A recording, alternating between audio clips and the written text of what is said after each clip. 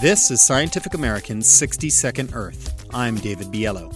Your minute begins now.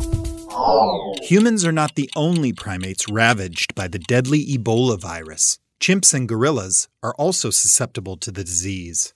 The current Ebola epidemic, the biggest in human history, may have started with the butchering of an infected fruit bat. But it just as easily could have come from a chimpanzee, found dead in the forest and eaten by people who cannot afford to pass up free meat.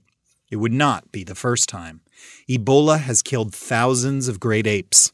Some 95% of gorillas who become infected die.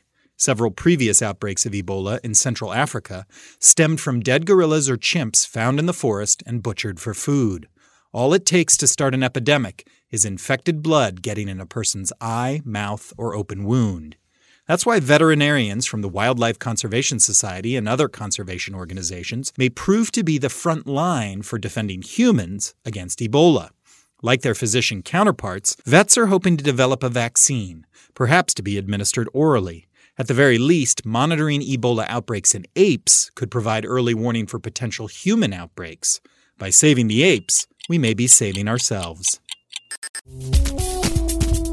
Your minute is up. For Scientific American's 60-Second Earth, I'm David Biello.